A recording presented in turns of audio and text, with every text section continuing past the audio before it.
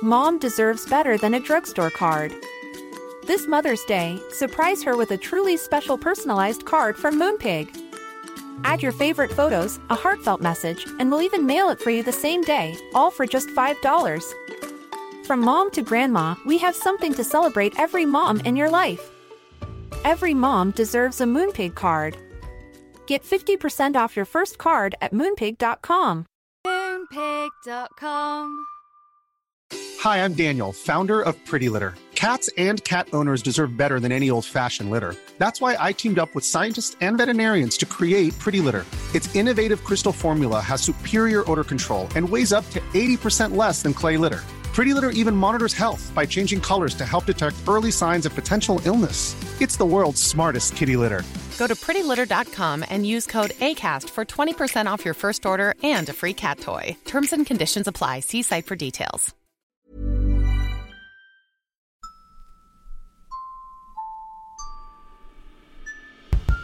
Is it normal to feel really burpy? Is it normal to have nosebleeds? Is it normal to have a dead leg? Is it normal to have loads of saliva? Is it normal not to feel pregnant?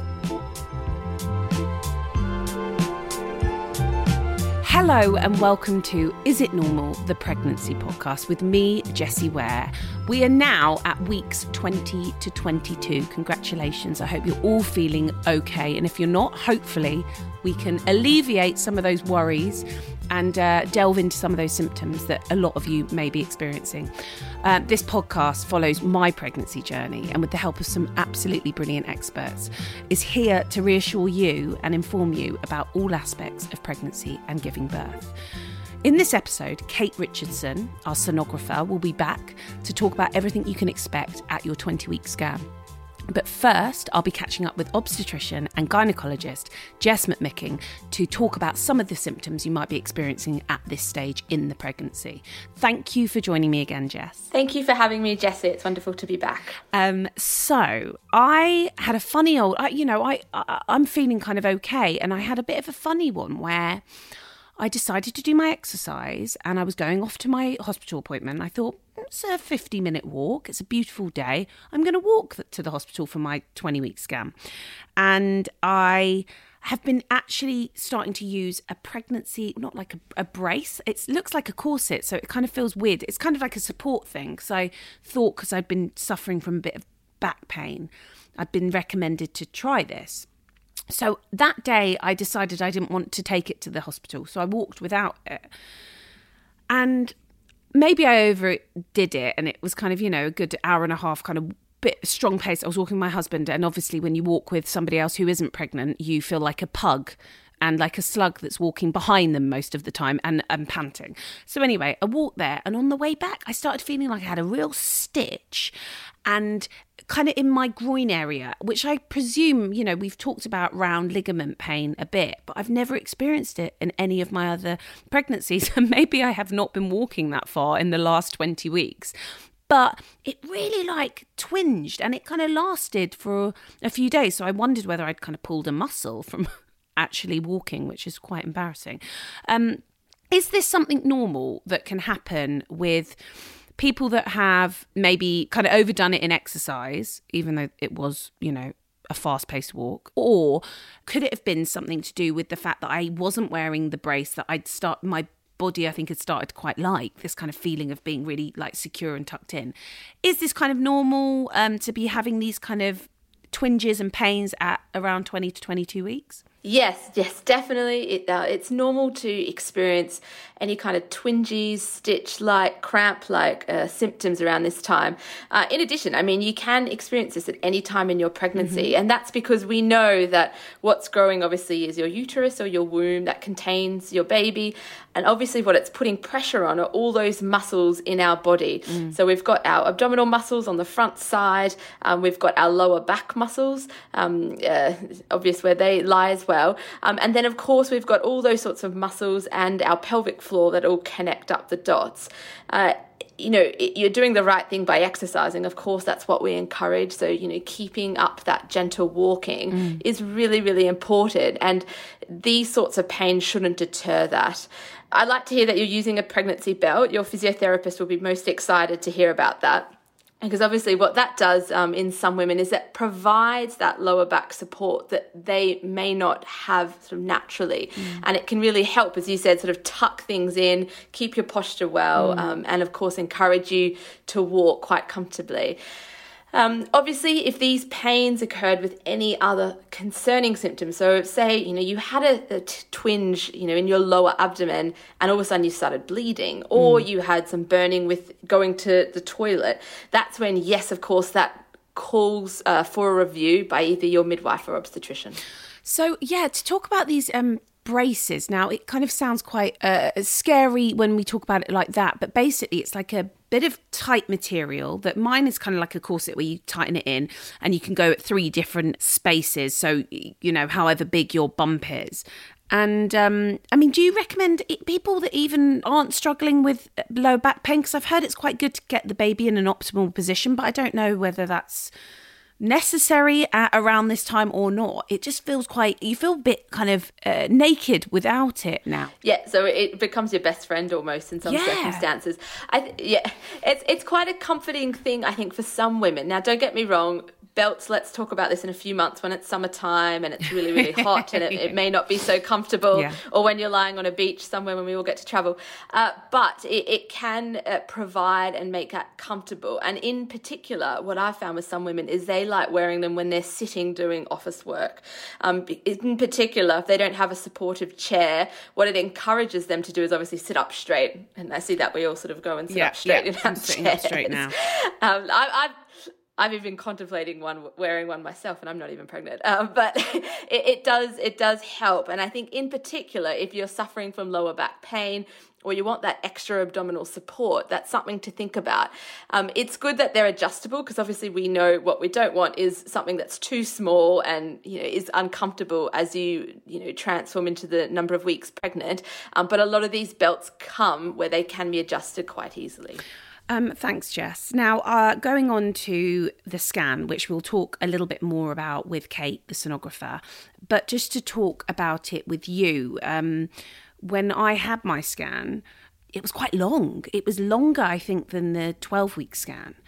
And there was this slightly worrying moment. There was, I think it was a student sonographer with a more senior sonographer. So, they were taking their time and it was absolutely fine. But there was a lot of interest in the heart, and it freaked my husband and I out because everyone was being quite silent and they were doing the thing and we were like, oh God, is something wrong with the heart? Is it quite normal for these scans to take a little longer and for them to be really focusing on, I guess, the heart and certain areas? I presume it has to be in quite great detail, this scan. Yeah, so you are right. The 20-week scan is probably, the longest scan that you'll get. And there's a reason being is what they need to do as either a sonographer or as a fetal medicine specialist is they're looking at your baby in great detail. Their job is to go through a checklist of all the anatomical structures of your baby. And in addition to that, looking at the placenta, fluid, the list goes on. We'll obviously hear from Kate about all the sort of nitty gritty that they look at, but you are right. There's a minimum standard for how many slides they need to take. And with that obviously comes, a large length of time. It's really important that they do a really thorough job with this scan because it's very powerful in helping, check for anomalies of the baby, which of course are rare, but they can be detected at this point in time, but also making sure that, everything is there to support, the well-being of your baby going forward in the pregnancy. So, and we'll hear a little bit more from Kate about that scan. Now on to some other symptoms that may be happening or things that are happening with the baby. Some symptoms that I have been accused of, I don't know if it's actually happening because I'm asleep, is my husband says I am snoring like a trooper. And he said, I do feel really congested, which I know we've talked about before. You can kind of get quite a lot of sinusy stuff. But yeah, snoring like a trooper. Especially, he said, when I'm on my back, which I know I shouldn't necessarily be on my back and sleeping. So I said, when I'm on my back, you need to shove me. He was like, I didn't want to wake you up. I said, well, shove me. But yeah, why do people start snoring during pregnancy. What is going on there? I've heard of that from women as well. I mean, there was only one yesterday that partner did the same thing. He was sort of like, oh, you've started snoring now. This is not you. Is there something wrong? Look, I don't think there's any scientific evidence to connect why it is that pregnant women snore more. But I personally think it would be a combination. So you've drawn out that and unfortunately at times you're sort of resting on your back, and as we know when you're on your back what can happen is your respiratory structures get a little bit lazier, and that's why indeed that we can start snoring. Of course, if you've highlighted there's no harm done, but obviously sleeping on your side, and either left or right side, does carry its benefits, and that's what we encourage, especially later on in the pregnancy. I guess the other thing to think about is, what changes are going on in the body. And it may be that one day we identify that it's something to do with the hormonal changes. I don't know. But it is something that does occur, and you're not alone. And I mean, I don't think there's any treatment for it per se. But what you may find is if you change that sleep position, that may help calm down the snoring. I mean, there was one point where I actually did wake myself up with a almighty snore, and I was like, wow, this is a situation that I hope really stops. This is new. After this baby is out of my tummy. So on to some other people's symptoms. So the first voice note we've got is from Aoife. She's actually 18 weeks, but I presume this could apply at any time of pregnancy, and it's about nosebleeds. Hi, my name is Aoife. I'm about 18 weeks pregnant now. It's my first pregnancy. Generally have been feeling pretty good. Haven't had any morning sickness or didn't have any in my first trimester, which was a surprise to me actually, because I get car sick just going down the road. So that was quite a relief. The one symptom I have had, which is a bit weird, are nosebleeds. So yeah, I'd be interested to know what that's about and if it's common. Thanks very much. Yeah, so nosebleeds, it's a really common thing. And I think, as you pointed out, Jessie, it can happen at any stage in your pregnancy. Why it occurs, there's a number of different mechanisms. So it's safe, there's no harm in a nosebleed. Of course, what we want to make sure the nosebleed does end at some stage. So that's probably the priority, is making sure that your nosebleed settles down. The reason it does happen is what they say scientifically is there are some hormonal changes that can affect, I guess, the mucosal lining of the nose and predispose sort of a little bit of a bleed. Now, we know in a non-pregnant state, sometimes with a significant nosebleed, it can be associated with a blood disorder or low platelet levels. In pregnancy, it's really unlikely that that's the cause. It really is, especially for these subtle, although it may be a new thing to your body, but more commonly, it's a benign or non-scary symptom of pregnancy that can happen quite commonly.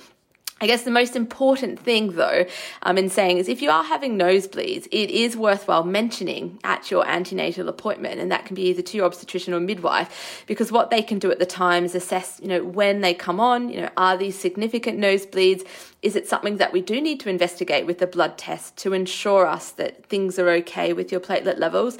And then, of course, it's going through that check. It's rare that I've seen a nosebleed that just keeps going and going and going. But obviously, if you are in that instance, it is worthwhile presenting to your local hospital because there are ways that we can do medically to stop the nosebleed. Thanks, Jess. Yeah, it's funny because actually, now that I think about it, I mean, I haven't had full-blown nosebleeds, but there's definitely been blood up there coming out when I'd blow my nose, and that's become quite a common thing around this time actually. So yeah, you're not alone, Aoife. The next message is from Ellie, who's 20 weeks. Hello, my name is Ellie and I am pregnant with identical twins. I wanted to discuss a couple of symptoms that I've had in this pregnancy actually, and the first one is incredibly sensitive nipples to the cold. It's something that I actually had in my first pregnancy as well, because this is my second. And it completely takes over me. It's like they are either on fire or that they are about to snap off. It's unbearable at times, but I've managed to find a couple of ways to relieve it. And both ways makes me look totally crazy. I have been known to come home after a walk and rub my nipples against the radiator, which actually seems to be the best solution currently because it warms them up the quickest and makes them very quickly not feel like they're on fire. And also I did ask my partner once to put them under his armpits to keep them warm, because he has incredibly warm armpits. Well, he's incredibly warm-blooded, and I don't think quite understands my pain when it comes to these nipples. But has anybody else had this before? Because I really remember having this also in my first pregnancy about 8 or 9 years ago. And I need to really remember never to get pregnant over winter, because it just is excruciatingly painful and makes me look like a crazy woman. The other symptom that I'm having with this pregnancy is incredibly low sex drive. It's one of those things that I was reading up a lot about it in my first trimester, and loads of people were saying, don't worry, in the second trimester, everything will be absolutely fine. And yeah, I was kind of expecting this wave of just randiness, and that never came. I feel like now I have very, very, very small pockets of being up for it. And unless me and my partner jump, then it will just be gone for the rest of the evening. So God bless him. He deserves a bloody medal these last few months.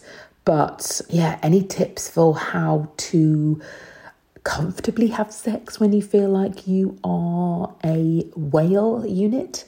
Sometimes it just feels like the babies are just going to and fro, and it completely throws me off. There's a lot to unpick there. Ellie, I really appreciate you getting in touch and saying these things, because girl, don't feel bad. Don't give the guy a medal. He's fine. You are growing 2 humans. You're allowed to do what you bloody want. And if you fancy jumping him at 3 a.m. and that's when you want to do it, I'm sure he'll say yes. That's my advice. But that isn't medical or sound advice. But Jess, over to the obstetrician expert. Oh, Ellie, I don't know what to say either. I'm... I'm with you, Jessie, on that advice. Okay, let's start first of all with the cold nipples.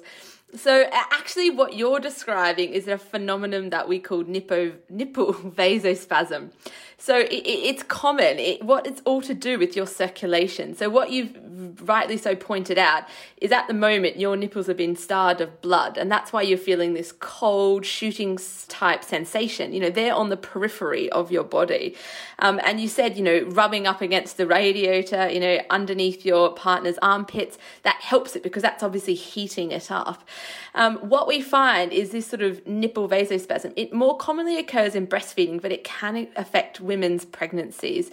It can be associated with women of a lower weight because they may typically have poorer circulation, or you might be known to have poorer circulation. So especially those people, you know, who are outside their pregnancy, you know, experience cold fingers or cold toes in winter. You know, it might be that you are one to have these nipple type symptoms in your pregnancy. It's definitely not harmful. It doesn't mean that you can't breastfeed once you have your baby, but it's just something that your body's doing. And what you've just got to do is find a solution, whether it is rubbing up against the radiator or not. Whatever it is for you that works, go for it. Another tip might be to massage your nipples as well. And I mean, I don't think you will look silly unless you do it in a public place, but it's definitely something you can do to help overcome. Oh, Ellie, man, I feel sorry for her because there's such a sensitive place as it is to have that discomfort. I feel for you, girl. Yeah, definitely. Then moving on to the low sex drive. Now, it is really interesting. What they actually quote in NCT classes, for those that may have attended, is 20% of women actually say they have a lower libido in pregnancy. I know that might make you think you're 1 of 5 rather than 4 of 5, but it is something that affects women. And this is obviously something that affects, you know, women in different ways. What we have to remember with sex drive is it's not only your body changes, but it's everything in the mind as well. So there's 2 things that can be going on. And it's something that you, once having a think about it, you might be able to connect yourself with one side of it. So from a physical point of view, some women just don't feel themselves when they're pregnant. You know, it might be a combination that they're growing, you know, bigger in size. They may be experiencing side effect symptoms of pregnancy. So it might be the nausea and vomiting. It may be the nipple pain. It may be a whole combination of things, and you just don't feel yourself physically. And that can really have an impact on your, you know, sex drive. What we also know within our bodies, lots of hormonal changes that we can blame on as well. So, you know, we know in pregnancy there's fluctuations of, you know, not only the pregnancy hormone, but your female hormones as well. And that can affect your sex drive or, you know, you wanting to be intimate with your partner.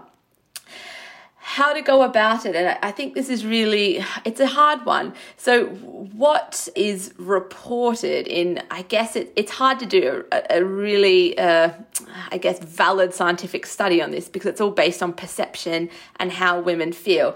But what is reported in the majority of women is actually as they progress in pregnancy, things become easier. And I think that's really something to take on board. Yes, you might at the moment go, oh, I just don't think I'm ever going to get my sex drive back. But you may find as once you hit the third trimester, you know your baby or your babies in your circumstance are growing well, things are healthy, you've adjusted to your body. Actually, you may find that your sex drive returns. It's all to do with the acceptance of the body, but also, I guess, physically, we've got to understand that, the body just may not feel like, being sexually intimate. And we have to listen to ourselves. Don't feel bad. Your partner will understand. And, I think that's the main thing going forward is just be comfortable in yourself and things will get better. I have to also add, Ellie, if this is any kind of reassurance. I mean, my husband's lucky to have sex at the best. I mean, basically, I have sex with him when I want to have a baby. So, the poor sod, but not the poor sod. Anyway, what I would say, Ellie, is I don't know if this is something that other women and people are experiencing. I feel like I am feeling the most kind of sexual in my dreams where my husband plays no role in that dream.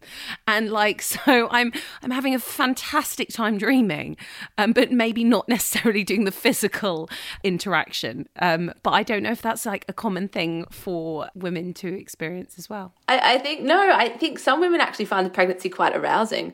And that's what we notice, everyone's, I guess, the way in which they'll undergo their own sexual pleasure will change. And it can be, a time that couples, believe it or not, try new sexual positions, change the way in which they have their sexual activity. So it may be that they explore a different avenue rather than the routine type sexual activity they used to be engaged in. So yes, you are, you're not silly, using your dreams as a way to, gain your pleasures. That's completely fine. I'm out of control of that. It's like I'm dreaming. Bridgerton did things to me that my husband has not done things to me. Bridgerton's done lots of things to everyone. Bridgerton, I feel like, anyway, what I'm saying is that, I think personally, I'm definitely having nearly zero amount of sex and not feeling that up for it at all. And I'm sure there's many women in that position. And maybe there's other women that are having, loads of sex, and good on you on either way. But yeah, I definitely found that my dreams have been slightly more racy than usual.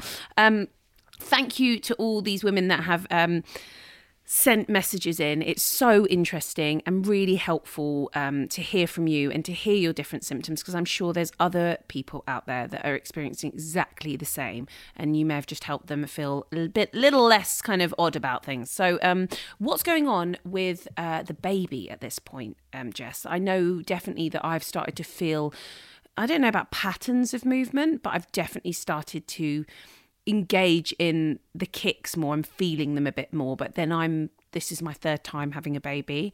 Some people may not be feeling that too sensitively yet, but it's feeling a little bit more real now. Like you can maybe start feeling like you're going to have a conversation and a relationship with them in there. I don't know, it feels like things are happening now. Yeah, so I mean, at this 20 to 22 week mark, we know that, we're at the halfway point. And so, yes, of course, things feel a lot more real. As we will discuss with Kate and the anomaly scan, what we know is we've timed that scan because, your baby has formed all of its anatomical structures now. It is a baby, it's a little one. Movements is an interesting thing because it does vary between women, and that can be based on a whole range of circumstances. So, whether or not one's got an anterior position placenta, what's one's baseline weight, that will affect one's perception of movements. But what we know is between 18 and 24 weeks, the majority of women will start to feel their baby move. And it will differ if you ask all of your friends, oh God, I haven't felt it yet. Someone will say, oh yes, but I have. And as I said, it does vary. What you will feel is, as you pointed out, Jessie, is not that regular type pattern of movement that's more classic of the third trimester, but the baby will start to make little flutters or, give you signs that there's something growing on the inside. what they recommend, and this is, according to our national guidance, is if by 24 weeks you haven't felt your baby move, then yes, that's when you should, point out to your midwife or obstetrician. And what they can do is arrange for you to have a scan or an ultrasound to check on what's going on. It's great during that 20-week scan because actually, the fact that it takes so long is that you'll see your baby move, and you actually might then correlate, oh, I can see it move. Oh, I'm feeling something on my tummy. Oh, I'll connect the dots. That's my baby. And that's a really helpful tool because that will help, guide what it is that you're feeling on your lower abdomen in the weeks to come. Thank you, Jess. That's been really eye-opening as usual, and I really appreciate you speaking to us at 20 to 22 weeks. Yeah, thank you very much, Jessie, and thank you to the women for their honest questions as well. It's really good to cover all these topics, and I'm sure a lot of women out there will continue to provide us with some great questions. Absolutely.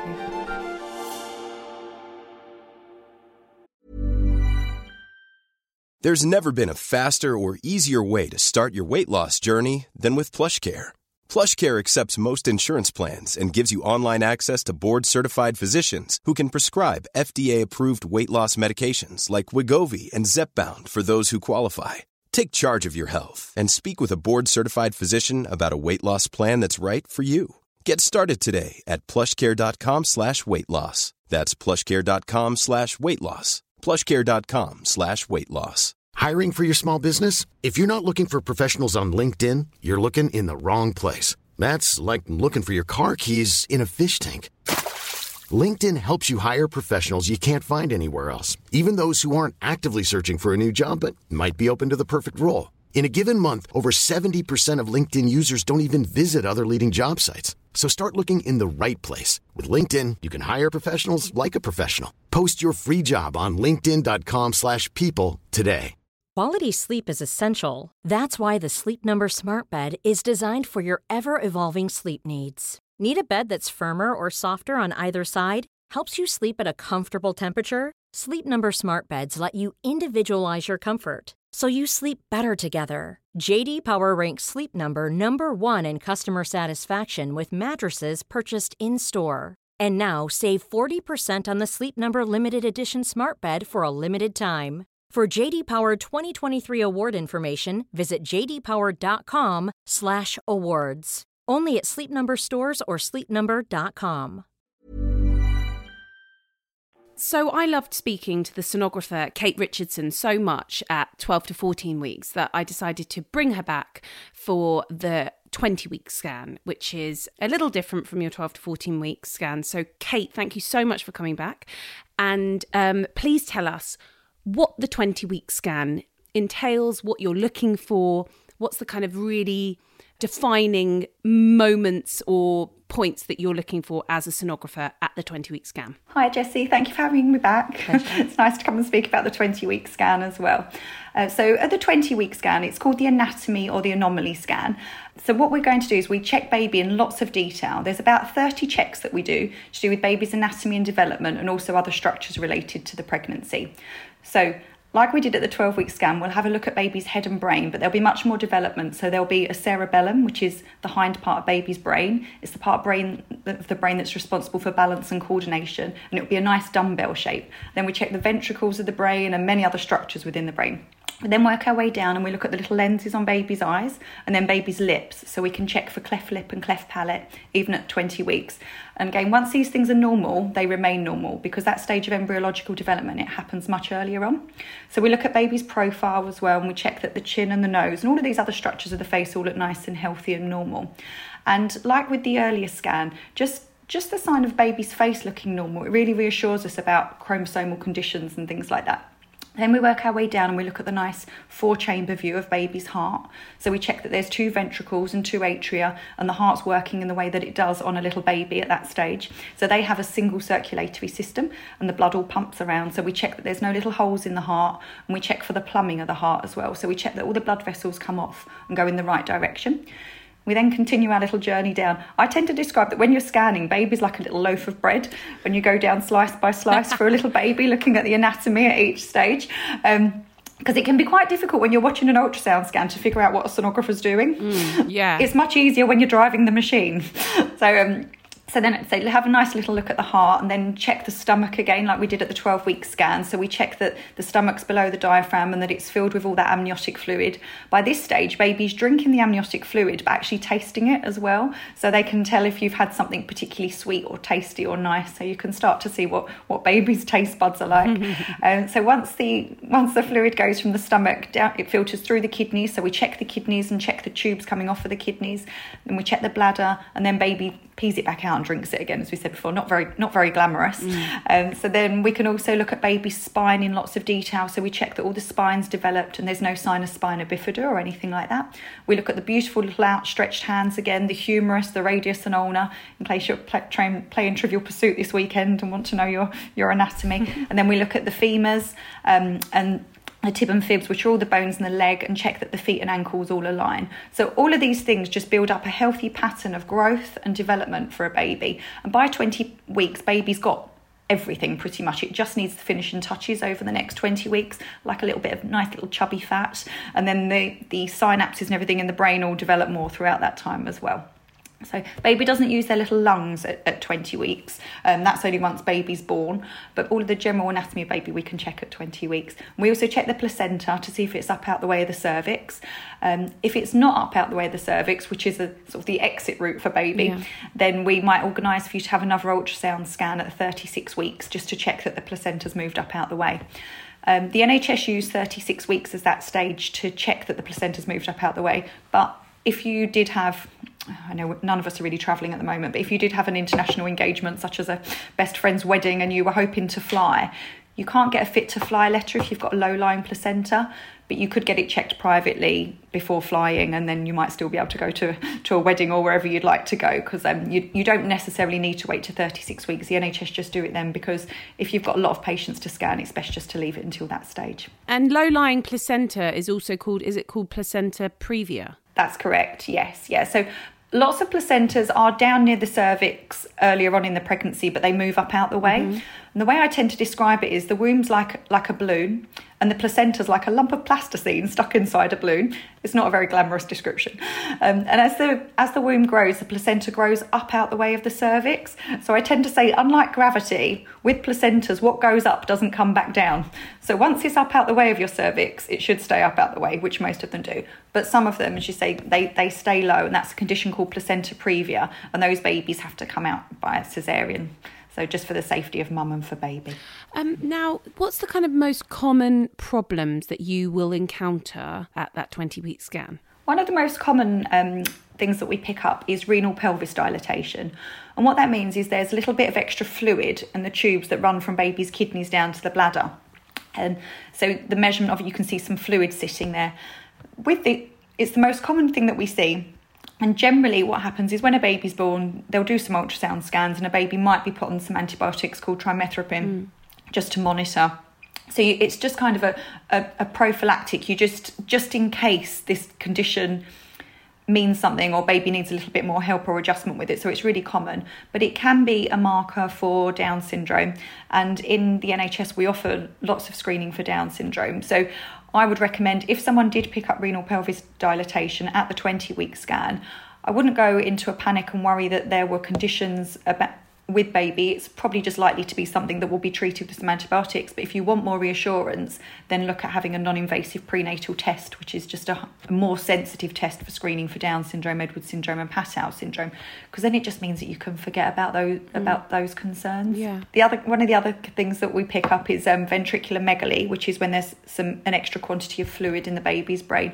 The thing to remember with ultrasound is some of the things that we pick up have relevance and some of them don't. There's a lot of false positives in ultrasound and there's a lot of markers, and I'm not even sure if I like the term markers, because I don't feel that it's a good indication that if something measured 9 millimetres, it would be normal, but if it measures 10 millimetres, then it's a problem. Yeah. So it's really important to understand that when we pick up things on ultrasound, they may be relevant or they might not be relevant, and it might just mean having a bit more input from a fetal medicine consultant, someone who went to school for a bit longer than I did. And just monitoring babies as well. If there are signs or markers that we pick up, it's just keeping a little eye on baby. Some things resolve themselves, some things have no clinical relevance whatsoever, and some things just need a little bit more input. And do you feel like babies are very aware when the ultrasound's happening? I mean, yeah, you're pushing down, but like, do you find that babies like it or dislike it? Is there kind of, do they react to it? I don't think that they're aware of it personally. I don't think they have that neurological development. And I don't think that they think, oh, I'll go and see what's going on over there. And most of the time they're in a micro sleep. When I was a radiographer before being a sonographer, I used to go and do x-rays for poorly little babies that were up on the special care baby unit. And I used to really notice the difference between a premature baby and a full-term baby with doing the x-ray, because the little x-ray plate would go under their little incubator. And the premature babies didn't really react to anything or know that much was going on, whereas the term babies were a bit more aware of themselves. And I've kind of always applied that to ultrasound. I just think that those synapses and that thought process isn't particularly there until a bit later on. That makes sense. That's really interesting. So I don't think we stress them out. Okay. Although I do think some of them are little posers. I mean, everyone wants that like brilliant shot. And actually, if you've got an anterior placenta, it's a bit of a bugger to get that shot, isn't it? It is, particularly if you want nice 3D pictures later on in the pregnancy, because babies tend to get a bit snuggled into the placenta. It's just another thing in the way. The little physics of ultrasound, it doesn't like travelling through so many things. So this 20-week scan is potentially going to be the last time you get to see your baby inside, until you hopefully meet them. And so, for the majority of women, this will be the last scan they have, unless you have placenta previa, where you've talked about you'd have another check. Are there any other instances where you would be returning for additional scans? A couple of London NHS hospitals just provide a 36-week scan because they've got research fellows, so they're able to do it, which is good, because if we can do this research, we can prove that it would be really beneficial, hopefully, to do a 36-week scan for everyone. Some people, such as people who have multiple pregnancies, have serial growth scans at 28, 32 and 36 weeks. But also people who develop conditions such as gestational diabetes, or people who have underlying health issues, or people at a higher incidence of preeclampsia, they might have extra ultrasound scans. Also, when the midwife does the assessment, as you probably remember yourself, they do the measurement with a tape measure. And they measure the fundal height. And if that doesn't measure in centimetres what you should be measuring in weeks, and the midwife's concerned about the growth, they might refer you for an extra ultrasound scan. Most of the time, the ultrasound scan shows that everything's actually perfectly normal. I probably actually scan about 3 ladies a day for growth scans, and the fundal height measurement has been off, too big or too small, and I measure the babies and they're perfect. But obviously, it's a bit more accurate doing a scan than it is doing the fundal height measurement. So if that happens to you, don't go into a panic. Just think, oh, good, I get to meet my little item again. And when we do that, we measure baby's head, tummy and the thigh bone, and then the amniotic fluid around baby. We check the position of baby, that's very important. That could be another reason as well why someone might have a growth scan later on in the pregnancy. When the midwife palpates, if she thinks that baby's breech, meaning head up rather than head down and all ready for the exit, they might send you for another scan just to double check that. Kate Richardson, been an absolute pleasure to talk to you about the 20-week scan. Thank you so much for your time, and we really appreciate it. Thank you, Jessie. It's so nice to speak with you. Thank you. Thank you for listening. I hope you found that useful, and thank you so much to Jess and Kate for their insights. In the next episode, we'll cover weeks 22 to 24 weeks of pregnancy. Subscribe to the podcast, like it if you like, and share it amongst your friends, and we'll see you very soon. Take care. Lots of love.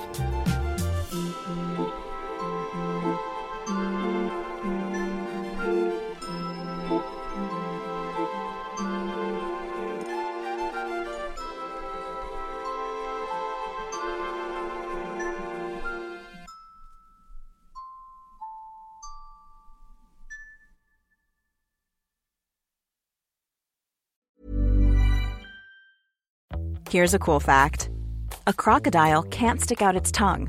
Another cool fact, you can get short-term health insurance for a month or just under a year in some states. United Healthcare short-term insurance plans are designed for people who are between jobs, coming off their parents' plan, or turning a side hustle into a full-time gig.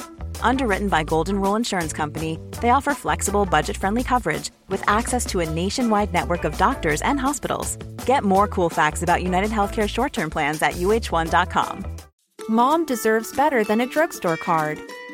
This Mother's Day, surprise her with a truly special personalized card from Moonpig.